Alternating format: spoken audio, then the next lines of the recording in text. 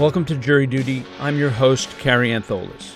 This fifth season of our podcast is a special deep dive into a case that we covered as it was happening, the trial of Robert Durst for the murder of his good friend and confidant, Susan Berman.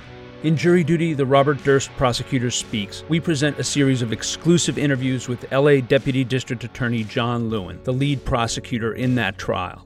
John takes us on his journey from the very beginning of his involvement with the case, through the trial, and through the death of Robert Durst on January 10th, 2022.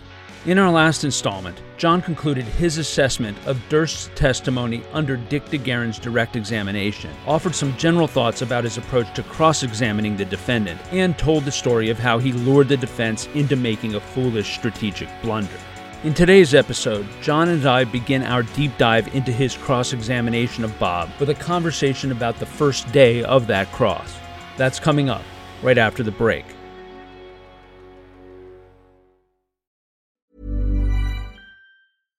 One size fits all seemed like a good idea for clothes. Nice dress. It's a t-shirt.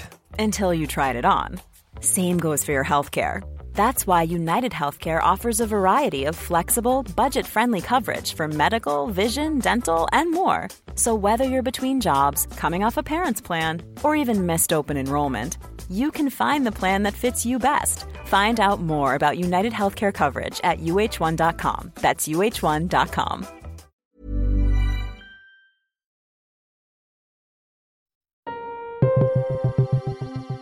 A few quick program notes. Because the interviews had to be conducted by phone during one of John's early morning or late evening neighborhood hikes along a busy coastal road, the quality is often not optimal.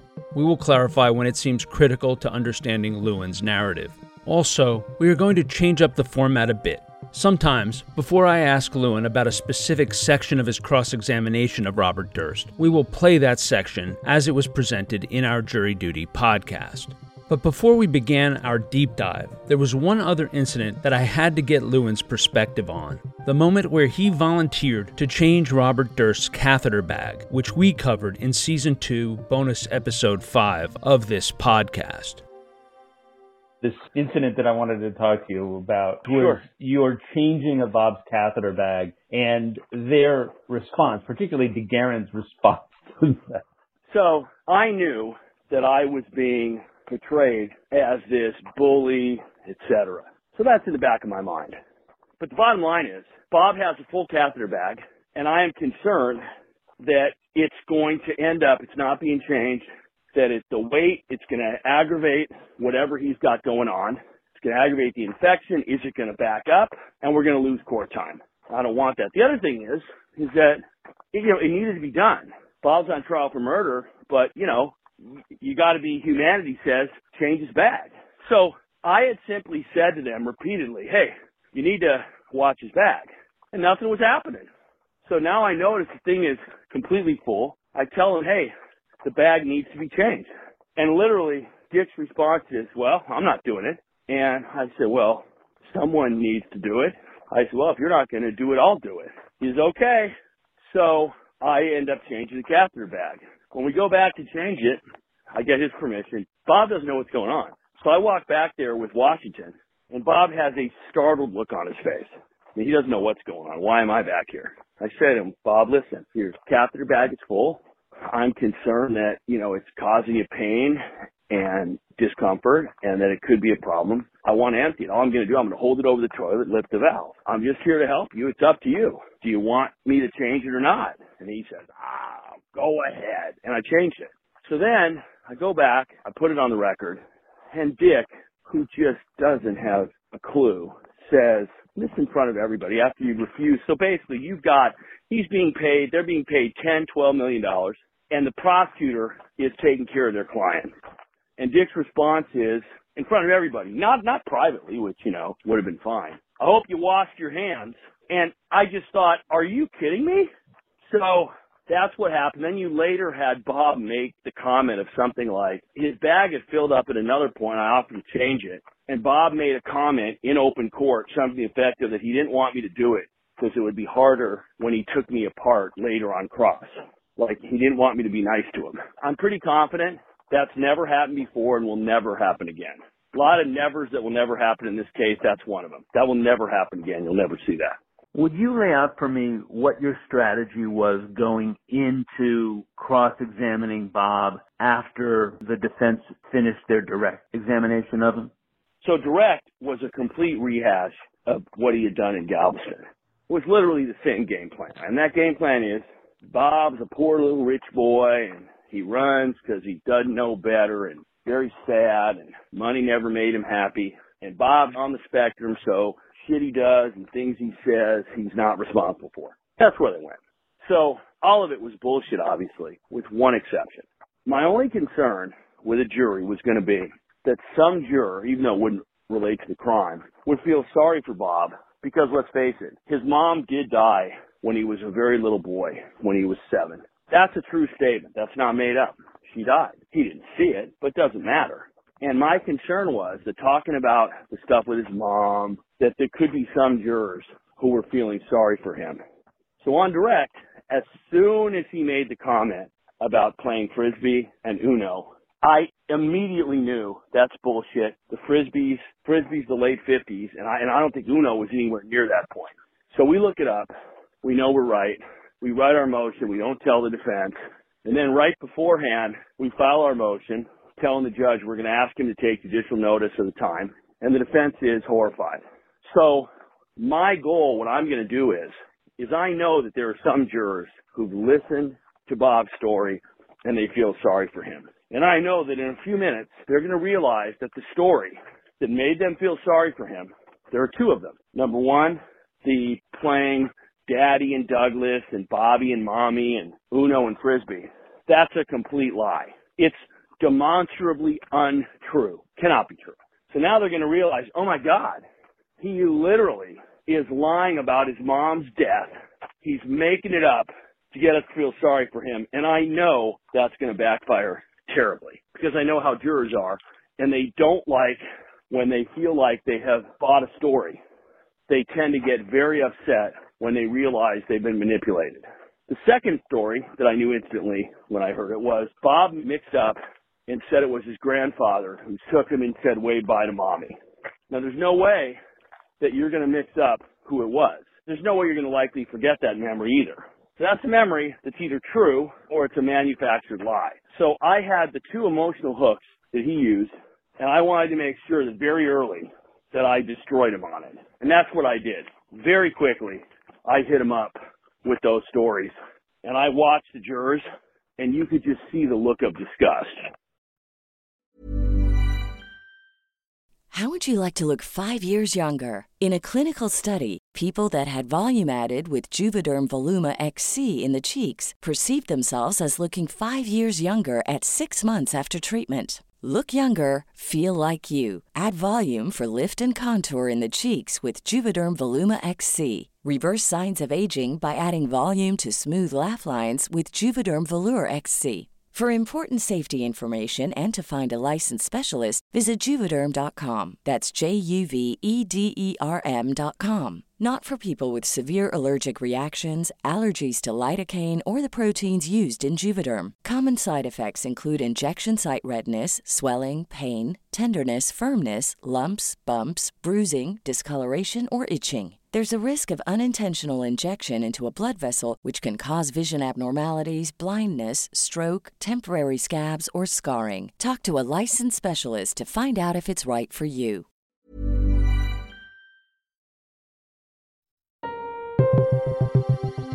In the next part of my conversation with John Lewin, we begin our deep dive into the first day of his cross-examination of Robert Durst, which we covered in Season 2, Episode 21 of this Jury Duty podcast. When you started your cross, you pretty quickly got into Bob's memory and his telling the truth, and you were zeroing in on, if you'd killed Kathy, would you tell me? Well, if we go, so first of all, the only defense they're going to have for all Bob's lies is he has a bad memory. Now, the problem is it's the opposite. One, he has a pretty good memory, but what's most important is he testifies as if he's got a perfect memory because he's making it up. So I wanted to establish, hey, you got a great memory. And so once I did that, one of the big bungles of the case is that my memory is, it's one of the first things that he did on direct, is he asked Bob if he killed Susan and he killed Kathy. Now listen, that is, in my opinion, never a good question if you have a prosecutor who knows what they're doing, because I will come back, and this is a question that I came up with about 20 years ago. With my question, it's not like I saw it somewhere and thought, you know what, boy, why do these defense attorneys ask their clients, in essence, the question of, did you rape her? Did you steal that car? Did you kill your wife? Whatever it might be. Why do they ask that question? Because, of course, the answer is going to be no. Well, what if I ask a question of, hey, if you had done that, would you tell us? Now, as I think we talked about before, the way that I do cross-examination is not the way they write it in the book. I don't ask a bunch of leading questions. I don't try to, quote, take control. I spend time trying to figure out what questions can I ask where there are no good answers, where there are going to be narratives and where they will open themselves up to more lies and more problems.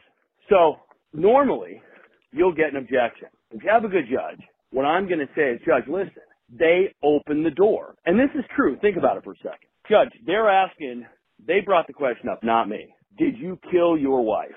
Their question. Your Honor, it's certainly a reasonable question since they're bringing it up for me to say, well, listen, you asked that question. If that question is relevant, then so is my question of, hey, if you had, would you tell us? Now, I was in really good shape this trial because I had done that during the New Orleans interview, and they knew the answer. So what Dick was thinking, I will never know. There's no good answer that Bob could have given, and he just set me up to do it again. So I was thrilled that happened. I hit him up. And then it's funny. Over the break, apparently they must have talked to Bob. And now he comes back with the hypos that I'm giving. His answer is, I can't answer those hypotheticals because they didn't happen. So as soon as I hear that, and again, this is why you have to be really on top of things.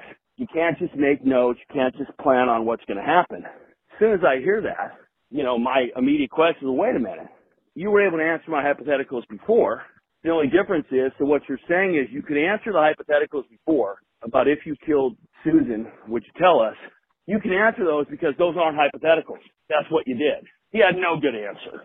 So, yet again, that's an example of one good question from New Orleans turning into 20 good questions and areas of trial. Take me through your exploration of Bob's truthfulness about the allegations of domestic abuse against him. Well, one of the things I never understood about the defense approach in this case is that the domestic violence was absolutely indisputable. You couldn't argue it. Bob had admitted to it. We had witnesses. It was not something that he could get around. So the smart thing to do is you get up in jury selection and you say, hey, listen, anybody here ever been a victim of domestic violence or know someone who's been a victim of domestic violence? Hands go up. That's absolutely terrible. There's no excuse for it. It's awful because everyone understands that there's going to be evidence in this case, and I'm not going to sugarcoat it. Bob Durst abused his wife. He abused her emotionally. He abused her physically. Does anybody think that because Bob Durst did that, that automatically means that he's guilty of the murder of Susan Berman and of killing Kathy Durst? And you see hands raised, yeah. The people that you know, and obviously yourselves, anyone here who was a victim of domestic violence or knows somebody, how many people do you know who were actually murdered by their batterer? And Carrie, you would have probably seen 0 hands.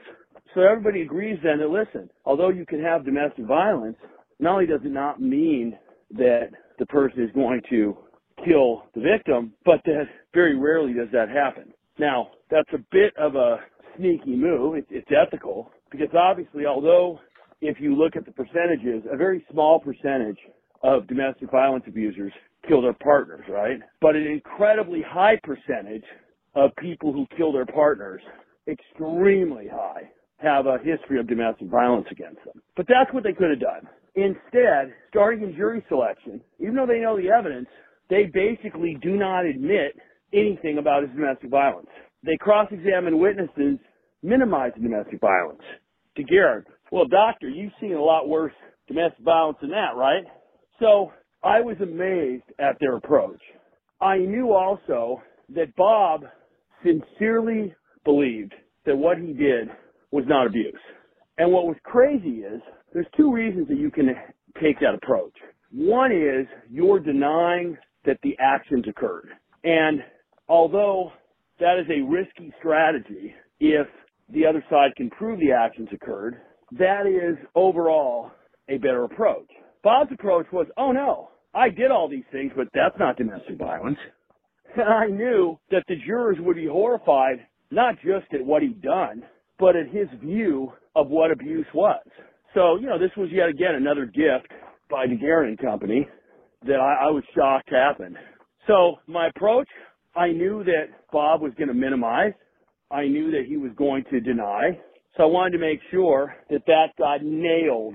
If any jurors had forgotten that he would have to, on cross, account for his conduct.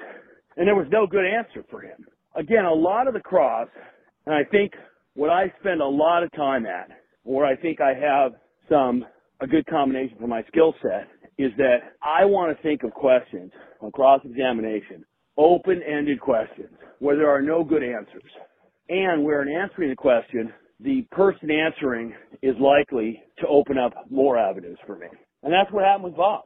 He was a never-ending opportunity of fresh targets.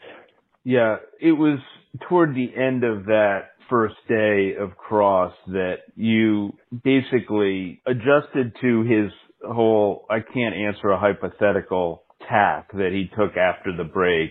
At this point in our chat, I read to Lewin a transcript of an exchange between him and Bob Durst towards the end of day one of his cross. We will now play the recording of that exchange drawn from Season 2, Episode 21 of the Jury Duty podcast. Did you tell the whole truth and nothing but the truth during your trial testimony in Galveston? I lied in the trial at Galveston. I said I was in Northern California when Susan Berman was murdered. That was a lie. Is that the only lie you told during that trial? The only one I'm aware of. If you had lied repeatedly in that case, would you tell me right now? Would you admit it? Would I admit it? I try to think, why would I admit something that did not happen? I did not lie repeatedly. I lied once. That's not what I asked you. I want you to assume for a moment that you had lied in other place in Galveston testimony. I just want to ask you, would you admit to us that you had lied? I cannot assume something that didn't exist. It's like asking me to assume the earth is flat and then asking me where it ends. I did not lie, and I cannot assume that I did lie. So you can't be asked a question whether you would lie about something unless the thing you had lied about it actually happened. Is that what you're saying? That's what I'm saying. So I guess, Mr. Durst, that's why you can tell us that you would lie if you had killed Susan. You would lie if you had killed Kathy. You would lie if you had killed Morris, because in fact, that's not a hypothetical. That's what you did. That is not what I did. So please explain. You just told me a moment ago that I can't answer your hypothetical, Mr. Lewin, because it's a hypothetical and that didn't happen. Yet, you answered my hypotheticals previously before the break. I asked you, if you had killed Susan, would you tell us? You said no. If you had killed Kathy, would you tell us? You said no. If you had killed Morris, if you had murdered Morris, would you tell us? You said no.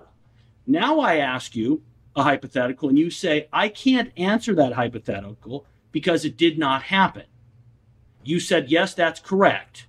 So my question is then, by your own analysis and reasoning, you are able to answer the hypotheticals about whether you killed Kathy, whether you killed Susan, and whether you murdered Morris, because that's not a hypothetical. It's exactly what happened. And you know, as you sit here, you know whether you would lie about it or not because it happened, correct? It did not happen. Tell me what the vibe felt like between you and Bob as you went through that. Well, so One of the important things that a lot of times lawyers do not do, they have an outline of where they want to go, and they actually don't listen to the answers that they're given. And that kind of goes along with the traditional approach of cross-examination that lawyers have. The traditional approach, and you'll hear famous trial lawyers say this, I don't care what the answer is. It's all about my question. I always thought that was both stupid and arrogant. Jurors aren't stupid. When you are controlling a witness like that, it doesn't seem fair. You're much better off letting a witness answer and then having them dig a hole. So that's what I do. So it was no accident, and I spent a year on this thing. When we were in the pandemic, I was working 60, 70 hours a week on this case because I wanted it right.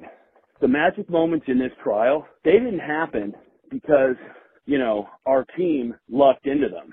We made them happen. Just about every good moment was a result of thought and questions to push Bob where we knew we could push him and for him to make a mistake. So I obviously did not know what was going to happen at the break. I didn't know Bob was going to come back and change. But when Bob said that, I'm listening, and I instantly can see that Bob has made not just a blunder, but a fatal, deadly mistake. Because what they decide to do, and this is typical for the defense, they think at level 1 because they're lazy. Level 1 is, well, just don't answer the question. Just tell them you can't answer because it's hypothetical. Well, they're not thinking level 3 and 4, which is, well, if I say that, what's the prosecutor going to do? I don't think they ever had any idea because I don't think they're particularly talented lawyers. So as soon as I heard it, that was my opening. I had it, and, I moved quickly. I know the skills I have and the weaknesses that I have. If it comes down to myself and a witness having to think quickly and adjust, it's kind of like this. If you're a quarterback, I have a good offense, and I'm going to run good plays. But I'm going to very quickly see how you're lined up. And if I get an opportunity, I will audible at the line, and I will change what I'm doing based on what you're doing. And I have supreme confidence that I can adjust quicker than the witness can. So a big point again is it's not just about winning the battle. It's about deciding and shaping what the battle's going to be. So I wanted the battle to be Bob up there answering narrative questions and then him having to adjust to his answers and me having an opportunity to adjust to his answers. And I was very confident that the team and I would win that battle every time. So that's what happened. So what was my feeling when Bob said that? Well, you can tell, there was no hesitation. I heard it. I knew what I had, and I moved in for the kill. And it was a kill. It was over quick. His throat was slit, and there was nothing he could do. That basically was another confession in the case. So he took a problem, which was typical for Bob in the defense. He has a problem with something he said earlier. So what he's going to do is he's going to fix it by saying X. And he never figured out, and they never figured out, that every single time, literally, every single time he tried to fix X, he made it worse. Sometimes he made it a little worse, and sometimes it was deadly. This was a deadly mistake. I think it was a very obvious mistake. And, of course, he had no answer. The jurors knew what was going on, and everybody watching knew what was going on. Because Bob's basically saying, hey, listen, I can't answer a hypothetical because it didn't happen. Well, you answered the other one, so the only difference is that must mean that did happen. It's not a hypothetical. So, yeah, I was thrilled. I have no idea. I don't remember what my face looked like, but I'm guessing, which you can probably see, I look like a leopard who just found a little baby antelope by himself. I'm going to definitely eat right now, and it's going to be quick. That concludes this episode of Jury Duty, the Robert Durst Prosecutor Speaks. Join us on our next episode as John Lewin and I continue our deep dive into day 1 of his cross-examination of the defendant, Robert Durst. Also, if you want to listen to these episodes early and ad-free, head over to our Jury Duty Crime Story Patreon page. Hey, it's Paige DeSorbo from Giggly Squad. High quality fashion without the price tag. Say hello to Quince. I'm snagging high-end essentials like cozy cashmere sweaters, sleek leather jackets, fine jewelry, and so much more. With Quince being 50 to 80% less than similar brands. And they partner with factories that prioritize safe, ethical, and responsible manufacturing. I love that. Luxury quality within reach. Go to quince.com/style to get free shipping and 365-day returns on your next order. Quince.com/style.